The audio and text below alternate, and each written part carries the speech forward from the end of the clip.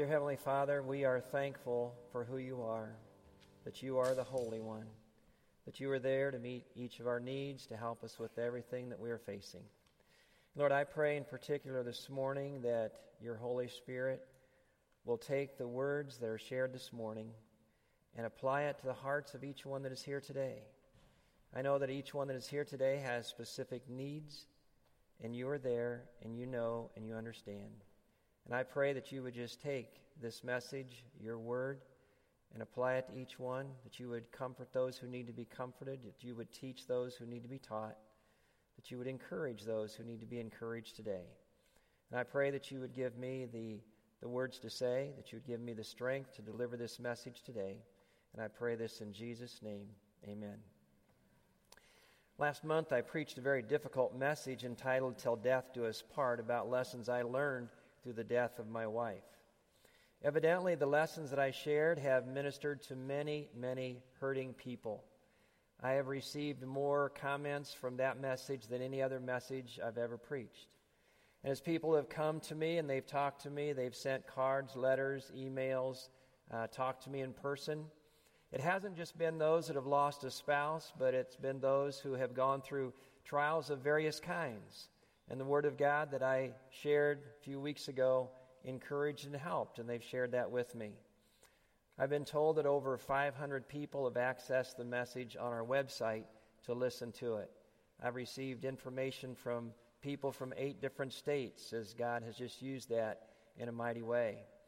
Many men that are widowers have contacted me, and one in particular wanted to meet with me this past week and said, "How are you dealing with it?"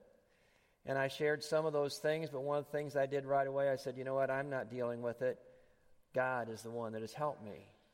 And I asked him to share his testimony of when he was saved, and he said, I'm not sure what you mean.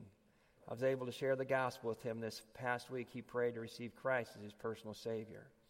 And God is continuing to do great things like that. One of the things I said in my message 4 weeks ago is that Joyce's death is part of God's good plan, but I don't like it. And I can tell you 4 weeks later, I still don't like it. But God continues to give me scripture for each temptation, trial, question that comes to my mind. I continue to give thanks in everything. I continue to count it joy as I'm going through these trials. But I could ask the question, why do I still cry? And why do I still miss her? And God gave me this verse. It's found in Hebrews 12:2. Looking unto Jesus, the author and finisher of our faith, who for the joy that was set before him endured the cross. God reminded me I don't have to enjoy God's plan, but I have to endure it. And I endure it as I look forward to the joy that is set before me. God reminded me that we are to endure our crosses and we're to focus on our future joy. But how do we deal with our crosses? How do we do that? God tells us in Hebrews 12 and verse 2, looking unto Jesus. If we look at our own trials, we look at those things horizontally and they look so big. It's like somebody says, I can't see the forest because of the trees. But if we look unto Jesus and we see things from God's perspective, he sees it from a higher perspective. God's view is up there and he looks down, and it's not as big as when we're down here looking out this way. And that's what God says. We have to look unto Jesus. And what I like too, it says, look unto Jesus, who is the author and finisher of our faith. What does that mean? He's the one that planned it. He's the one that started it. And he's the one that's going to finish it. I like Philippians chapter 1 and verse 6. It says, he who has begun a good work in you will complete it at the day of Jesus Christ. What does that mean? I tell new Christians the very first lesson that I do when I follow up assurance of salvation, I share this verse. And they wonder, what does it mean, he who has begun a good work? I thought our salvation was complete. And I said, yes, at the moment of salvation, you are saved from the penalty of sin, and you never have to worry about going to hell. You know for certain you're in God's family and you're going to go to heaven. However, we're still on this earth, and we still face all of the trials and all of the sin that is here. But God is here to save us from the power of sin. I don't like sin. I don't like it. I don't like the trials and the temptations that we face.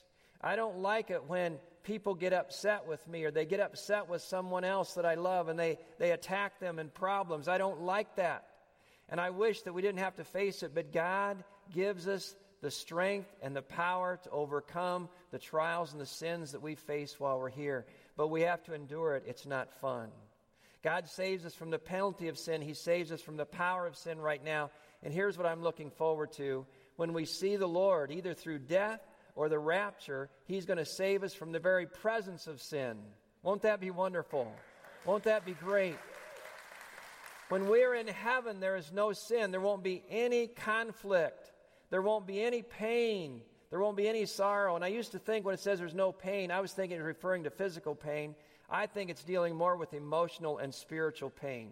That's what hurts us the most. You've heard the phrase, sticks and stones may break my bones, but words will never hurt me. That's not true. We are hurt more by words than anything else. And when we get to heaven, there's not going to be any of that kind of pain. All the relationships are going to be healed. Won't that be a wonderful day? So he says, look up and look to the author and finisher of our faith, who for the joy that was set before him endured the cross.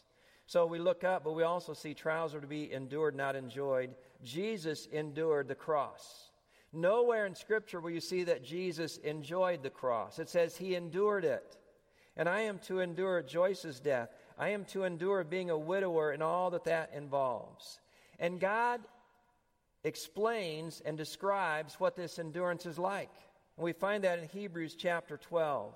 And I'm going to read the whole chapter, and I'm going to read from the New Living Translation. I know that's a homiletical no-no to read that much Scripture, but I want you to really engage with the Scripture and understand this endurance race that he's talking about.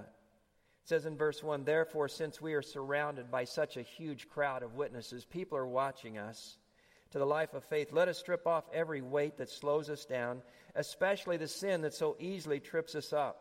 And let us run with endurance the race that is set before us. We do this by keeping our eyes on Jesus, the champion who initiates and perfects our faith. Because of the joy awaiting him, he endured the cross, disregarding its shame. Now he is seated in the place of honor beside God's throne. Think of all the hostility he endured from sinful people. Then you won't become weary and give up yourselves. After all, you have not yet given your lives in your struggle for sin.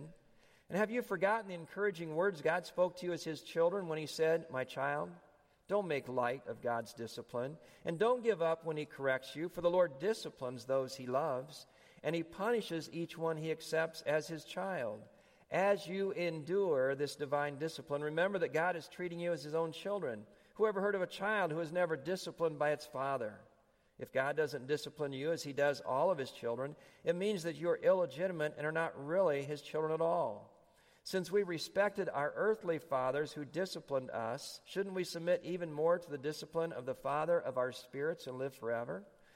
For our earthly fathers disciplined us for a few years, doing the best they knew how. But God's discipline is always good for us, so that we might share in his holiness. No discipline is enjoyable while it is happening, but it's painful. But afterward there will be a peaceful harvest of right living for those who are trained in this way. So take a new grip with your tired hands and strengthen your weak knees. Mark out a straight path for your feet so that those who are weak and lame will not fall but become strong. Work at living at peace with everyone and work at living a holy life. For those who are not holy will not see the Lord. Look after each other so that none of you fails to receive the grace of God. Watch out that no poisonous root of bitterness grows up to trouble you, corrupting many. Make sure that no one is immoral or godless like Esau, who traded his birthright as the firstborn son for a single meal. You know that afterward, when he wanted his father's blessing, he was rejected. It was too late for repentance, even though he begged with bitter tears. You have not come to a physical mountain, to a place of flaming fire, darkness, gloom, and whirlwind, as the Israelites did at Mount Sinai. For they heard an awesome trumpet blast and a voice so terrible that they begged God to stop speaking. They staggered back under God's command. If even an animal touches the mountain, it must be stoned to death. Moses himself was so frightened at the sight that he said, I am terrified and trembling. No, you have come to Mount Zion, to the city of the living God, the heavenly Jerusalem, and to countless thousands of angels in a joyful gathering. You have come to the assembly of God's firstborn children, whose names are written in heaven. You have come to God himself, who is the judge over all things. You have come to the spirits of the righteous ones in heaven, who have now been made perfect. You have come to Jesus, the one who mediates the new covenant between God and people, and to the sprinkled blood which speaks of forgiveness instead of crying out for vengeance like the blood of Abel. Be careful that you do not refuse to listen to the one who is speaking. For if the people of Israel did not escape when they refused to listen to Moses, the earthly messenger, we will certainly not escape if we reject the one who speaks to us from heaven. When God spoke from Mount Sinai, his voice shook the earth. But now he makes another promise. Once again, I will shake not only the earth, but the heavens also. This means that all of creation will be shaken and removed so that only unshakable things will remain, referring to the creation of the new earth. Since we're receiving a kingdom that is unshakable, let us be thankful and please God by worshiping him with holy fear and awe, for our God is a devouring fire. What he tells us in that chapter is how we endure the trials on this earth. It goes on in 2 Timothy chapter 2, it says we're to endure as a soldier. That would have to be hard. I don't think any soldier enjoys being in battle, but he endures it. C.S. Lewis is a theologian who served in World War I. He was no stranger to the stresses of military service. In a public address during the Second World War, he eloquently described the hardships a soldier has to face. All that we fear from all the kinds of adversity is collected together in the life of the soldier in active duty. Like sickness, he sees pain and death. Like poverty, he sees poor lodging, cold, heat, thirst, and hunger. Like slavery, it threatens toil, humiliation, injustice, and arbitrary rule. Like exile, it separates you from all you love. The Apostle Paul used the analogy of a soldier enduring hardship to describe the trials a believer may experience in service to Christ. Paul now is at the end of his life. He had faithfully endured suffering for the sake of the gospel. He encourages Timothy to do the same. He says, "You therefore must endure hardship as a good soldier of Jesus Christ." This world is not our home. This world is not a vacation place. We are in a battle. We are called soldiers. There's an enemy that's the devil. We're to take on our armor. And he says we go through this life, we are to endure hardness as a soldier. Serving Christ requires perseverance. We may encounter all kinds of obstacles of poor health, troubled relationships, or difficult circumstances. But as a good soldier, we press on. With God's strength, we serve because he is the God of all gods. He is the King of all kings, the Lord of all lords. It goes on in 2 Timothy chapter 2. It says, not only do we endure hardness as a soldier, but we endure as an athlete. We have to compete against the rules, and we have to excel and continue to get better. And athletes have to just keep working harder and harder and harder to do better. It's not an easy thing for an athlete. It also says in 2 Timothy 2:6, we're to endure as a farmer. We don't have as many farmers now, but back then they did. But you could look at whatever your job is. You know that there are hard things in your job. If you're going to be successful in your job, you have to work hard. And there's things you have to endure that you don't enjoy. But he says, endure as a farmer. Verse 10, he says, endure all things as a soldier. And in verse 12, he says, endure all things without complaining, and we will reign with him. Endurance is what he's talking about. So he says, look above at the trials, endure the trials, but then look beyond the trials to the joy. We have to endure with the end in view. That's what God is saying. Don't look at your present circumstances, but look at life and endure with the end in view. Hebrews 12 says Jesus endured the cross for the joy that was set before him. That joy refers to the salvation that he was going to provide for you and me. That's what he saw. The pain was only for a while, but he knew that there was a purpose behind that. And without him enduring the cross, none of us could be saved. I thought it's like the mother who endures labor pains for the joy of seeing her new baby. She goes through that knowing the joy. But when that new baby is born, you don't ask the mother, would you like another child? You got to wait a little while. There's a lot of pain that's involved.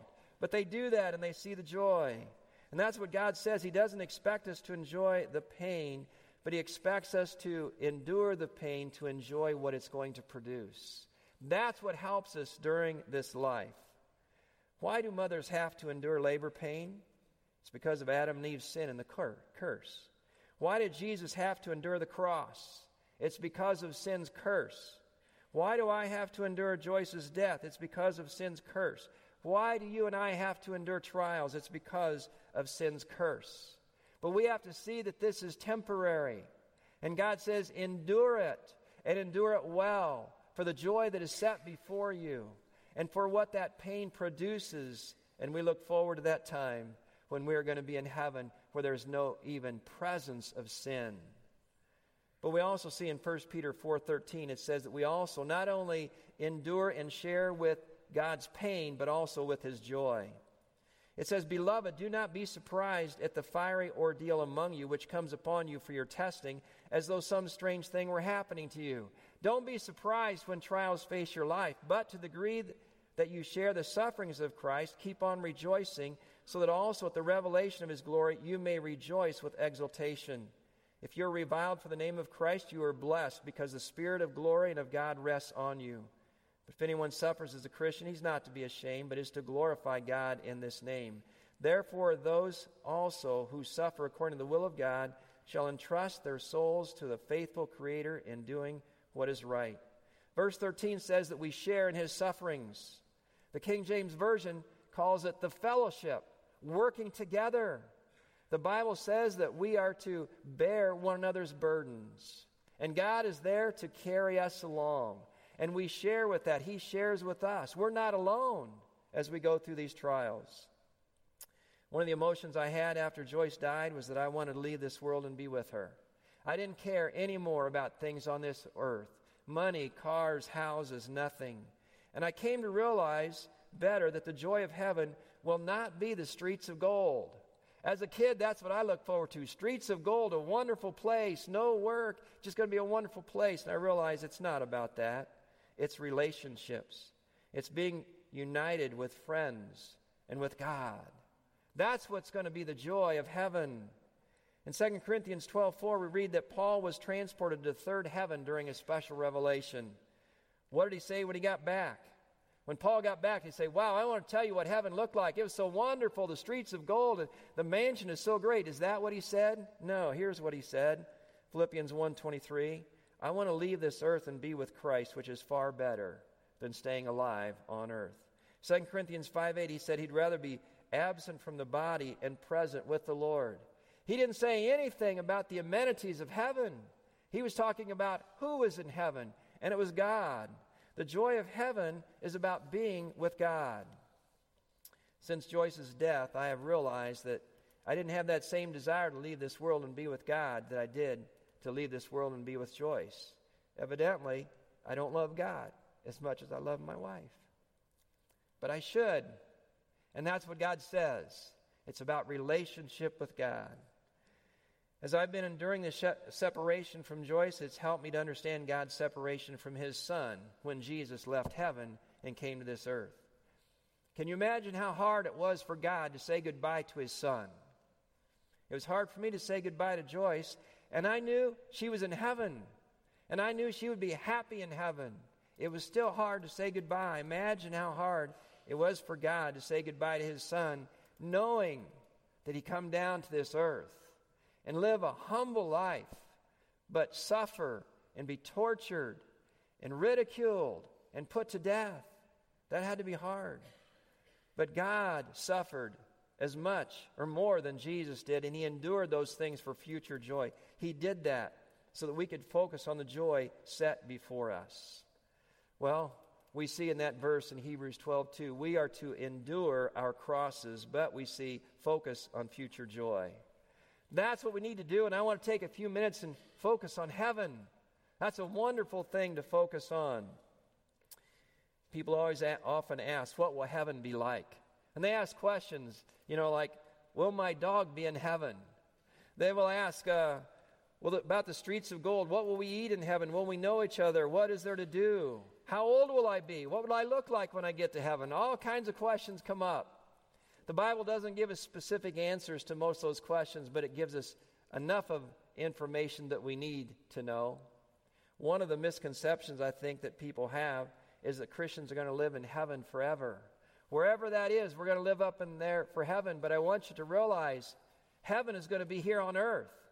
God is going to destroy the old earth and the old heaven. He's going to create a new heaven, a new earth, and the new Jerusalem is going to come out of the heaven. It's going to be down here. And this earth is where we're going to live forever. We're not going to be somewhere way out in the sky. He's going to come down and make this earth a beautiful place, an amazing city. We see that in Revelation chapter 21 and 22. You see, when God made earth, He made it for man to dwell here, and He made it perfect. Think of the Garden of Eden and what it was like. It's always been God's will for us to be down here, but Adam and Eve sinned, and they destroyed that. We see here that 700 years before Jesus' first coming, God said through the prophet Isaiah, "Behold, I will create new heavens and a new earth. The former things will not be remembered, nor will they come to mind." The last two chapters of the book of the Bible, Revelation 22, describe the new heaven and the new earth and the city of God. The new Jerusalem, that gigantic and spectacular city that's going to come down out of heaven down to this earth. It is 1,400 miles cubed. If you could imagine how big that is, it'd be from the Mississippi River all the way to the east coast, and from Canada down to the southernmost boundary. That would be the square footage, the size of this new Jerusalem, and then it'd be 1,400 miles straight up in the air. Huge city. Revelation 21, 1 through 5 says this, "Then I saw a new heaven and a new earth, for the first heaven and the first earth had passed away, and there was no longer any sea. I saw the holy city, the new Jerusalem, coming down out of heaven from God, prepared as a bride, beautifully dressed for her husband. And I heard a loud voice from the throne saying, 'Now the dwelling of God is with men, and He will live with them. They will be His people, and God Himself will be with them and be their God. He will wipe away every tear from their eyes. There will be no more death or mourning or crying or pain, for the old order of things has passed away. He who is seated on the throne said, I am making everything new.'" That's the joy we're looking forward to. This life is temporary. We have to endure the pain that is here and the suffering and the trials. But God says there is going to be that joy. Because God came down here to the Garden of Eden. Remember, He created that, and He created Adam and Eve, and He wanted to live and dwell with them forever. And they sinned, and that separated them from God. Big problem now. They didn't deserve heaven. They were cast out of heaven, the Garden of Eden. But God solved that problem in the person of Jesus Christ when He sent Jesus to come down here and die on the cross for our sins. In fact, in Genesis 3:15, He made that promise to Adam and Eve that He would send that Redeemer, and I'm glad He has done that. And He wants then to restore this old earth, this sinful earth, and He wants to restore it so it's a place where we can live with Him forever. Chapter 22 describes that. And as we read through verses 1 through 5, we see here in chapter 22, it talks about the blessings of the new world. I want to show you just 5 of those blessings as I read through these verses. "Then the angel showed me the river of the water of life, as clear as crystal, flowing from the throne of God." This is after the new Jerusalem comes down. "And of the Lamb down the middle of the great street of the city. On each side of the river stood the tree of life, bearing 12 crops of fruit, yielding its fruit every month.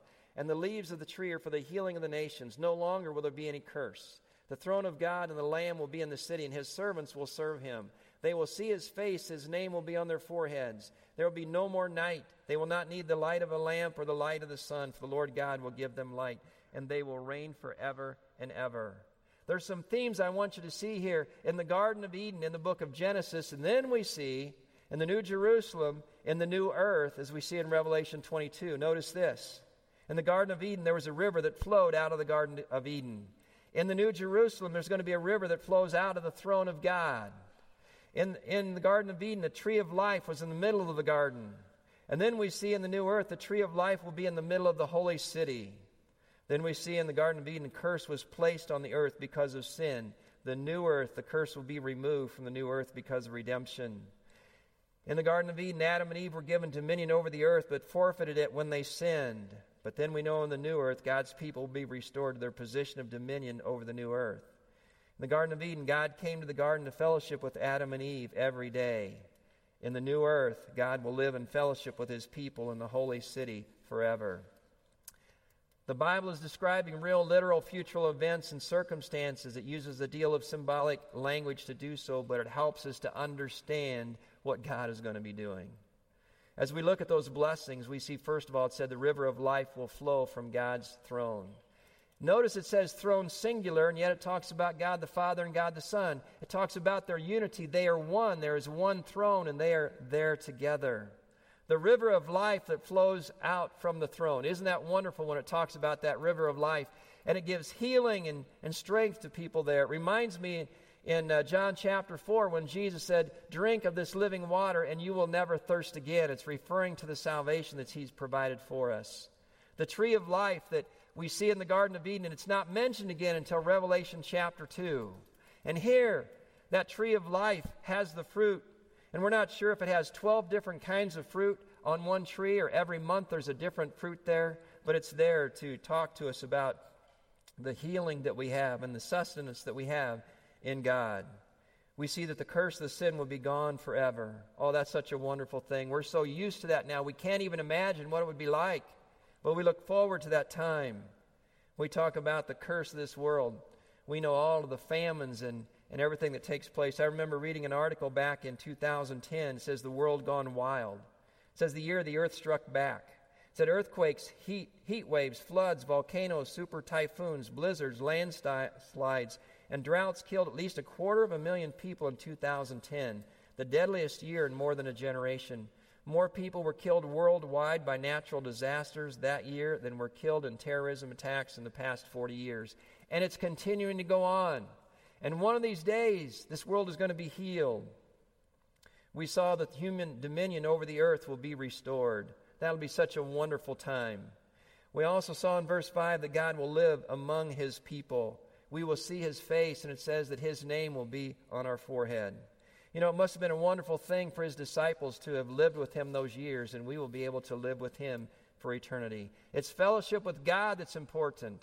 It's not the amenities of heaven. Now we come to verse 6 at the end of this chapter. And after 66 books, 1,077 chapters, we come to the final paragraphs of God's written revelation for mankind. The final things that He wants to communicate to us. And so far we've looked at the blessings of the new world. I want us to look at two final themes, the importance of the revelation and the response to the revelation. First of all, we see here the importance of the revelation. It's not primarily prophecy that's important. It's the revealing of who God is. Sometimes we look at Revelation, we get so excited about here are the next prophetic events that are taking place. Don't get so focused on those details that you forget why those details are there. It's to usher in Jesus Christ. It's like coming to a wedding. It's not so important all the details of the wedding. It's actually the ceremony itself that's important. It's the bride and groom that are the focus. And that's what he says. We need to look at the focus of Jesus. And the importance of the revelation, first of all, it says the message is trustworthy in verse 6. These words are trustworthy and true. God never lies. His word is true. It works. Even as you get to the end of the Bible, it's there. Everything is true. Also, its message is urgent in verse 7. It says, "Behold, I come quickly. Blessed is he who keeps the words of the prophecy of this book." He says He's coming back quickly. How are we to understand that word quickly? People around us say it's been thousands of years since He said that and He's not back, so it must not be true. You have to understand the word quickly doesn't mean soon. The word quickly means it could happen at any time, and when it happens, you're not going to have any opportunity. It's going to be the twinkling of an eye, the blink of an eye, and it's going to take place. The word means suddenly, without further warning. It's imminent. It can happen at any time. It's going to be sudden. I thought the rapture is going to be like the shooting of a gun. When I would go hunting, I'd have the gun, and my finger would be close to the safety so that if I would see a rabbit, I could hit the safety and pull the trigger. As I'd be walking in a brush where I thought a rabbit could be, I was more alert and ready for that. But sometimes I could go the whole day and never see a rabbit and never shoot. And nothing happened. It's like the rapture. It's like God has the gun, and His finger is close to the safety and close to the trigger. And it could happen at any time. But even when I was hunting, if a rabbit would jump up, I'd pull that trigger, and boom, the shotgun blast would go, and in the twinkling of an eye, it was done. It's the same way. The Lord is ready. It's imminent. There's no prophecy. It has to be fulfilled. The Lord could come back at any time. It could be today. It could be 500 years from now. But when God pulls the trigger and when it's time, it's going to be sudden, like the shooting of a bullet, and you don't have any time to prepare. That's what he's saying. So don't doubt God's word. He is coming back not soon, but it's imminent. And when it comes, it will be quickly. And as soon as that happens, it ushers in the tribulation of 7 years, the millennium of 1,000 years, and it's all marked out, and we know exactly what's happening. But not only is its message urgent, its message is transformational.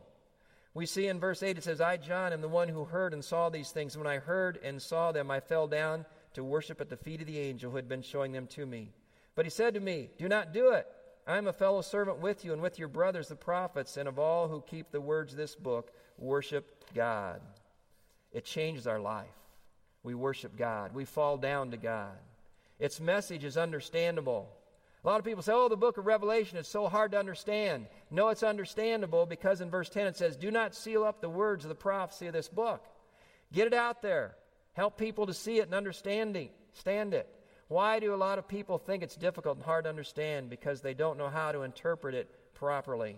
In fact, you can look in Revelation chapter 1 and verse 9. It tells you how to interpret it. It says you look at the things that were, the things that are, and the things which will be. And basically, the book of Revelation is divided into 3 parts. Chapter 1 is the past. Chapter 2 and 3 is where we are right now. Chapters 4 through 22 are the things that are yet to take place. If you go into a mall, especially me, that I don't go shopping much, I look for that big sign. And the sign, you look for the star, and it says, you are here. And then you figure out where to go from there. And that's what we see as we look at the book of Revelation. Look at chapters 2 and 3, and it says, you are here. And when you understand that, and you start in chapter 4 and go on, those are the things to come. It will make it much more understandable. I do want to say something really exciting and encouraging here. September 20th, Pastor Scott is going to be beginning a preaching sermon series on prophecy. He's already lined out the 8 topics he's going to do. He's getting the mailer ready and those kind of things, and you are going to want to come to that as he unfolds the book of Revelation and prophecy. We also see that God's message is defining. Verse 11, that on the surface it looks a little strange, but follow along as I read. It says, let him who does wrong continue to do wrong. That sounds strange, doesn't it? Let him who is vile continue to be vile. Why would he say that? Let him who does right continue to do right, and let him who is holy continue to be holy. Here's what he says, that if you don't turn to God now, when the tribulation comes, most people will not repent and turn to God. Some will. 144,000 will right away. Other people will turn to Christ, but the vast majority won't. When they see all of these events taking place, most people are going to curse God. Most people are going to blame God. Those who are walking in sin right now are probably going to continue on in sin. The Bible says that Satan will send a strong delusion that people will believe a lie. And so what he's saying is, if you're not turning to God now, when those things happen, it's probably not going to turn things around. We understand, too, that once somebody dies without the Lord, they are lost forever, and there is no second chance. Well, we see the importance of the revelation. We look at the response to the revelation. Verse 12, be prepared.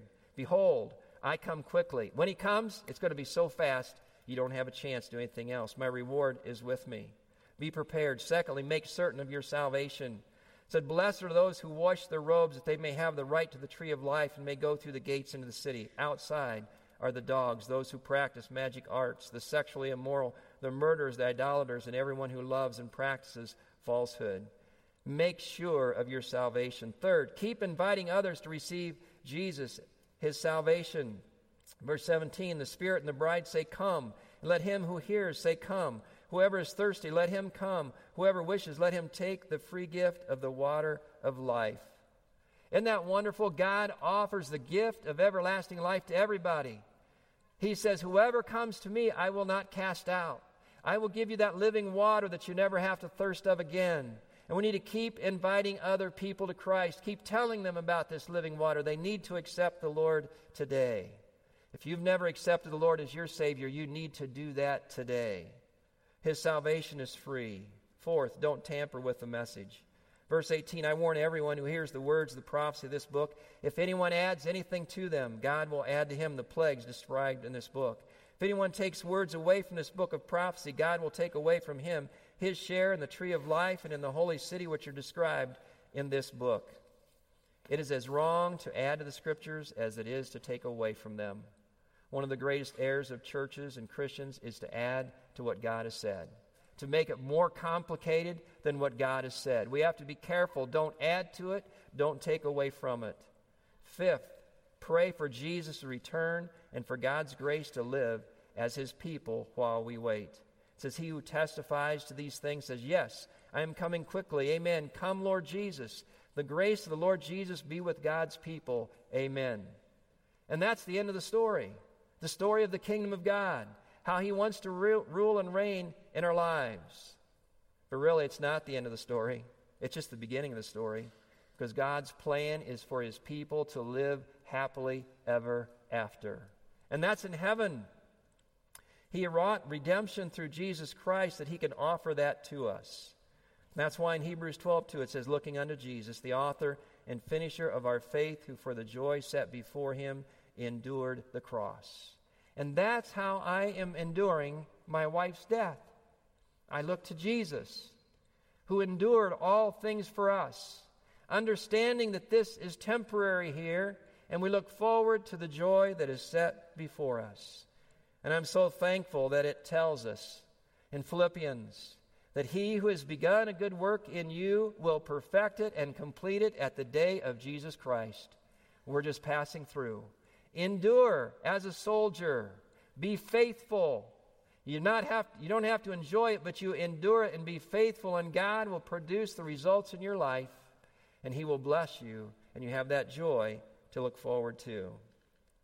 Have you put your faith and trust in Jesus Christ? If you haven't, I beg you to do it today before it's too late. Because if you die in your sin, you're headed for hell. If you've never accepted Christ your personal Savior, I'm going to lead you in a prayer that you can do that. But you have to mean it in your heart. It's not just saying the words. Let's pray. If you want to receive Christ your personal Savior, you can just repeat silently to yourself something like this. Dear Heavenly Father, I get it now. I understand it. You don't get to heaven by being good. You get to heaven because Jesus died for us. And right now, Lord, I believe that I'm a sinner and I deserve hell. I want you to forgive me of all of my sins. Save me from the penalty of hell. Give me the gift of eternal life and make me a child of God. Lord, I pray that if anyone prayed that prayer, that they would get that assurance right now of their salvation. And Lord, for those here that already know Christ as personal Savior, help them right now to cast all their care upon you. I know that a lot of people have heavy weights on their hearts.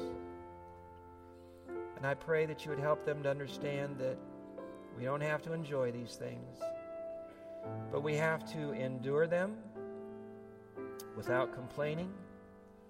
We have to endure them understanding that this is your plan for us, understanding that this pain that we have is just because of sin. But we look forward to the day that you can give us that joy. We look forward to the day that we will be in heaven. Help each one to cast all of their care upon you. And I pray this in Jesus' name.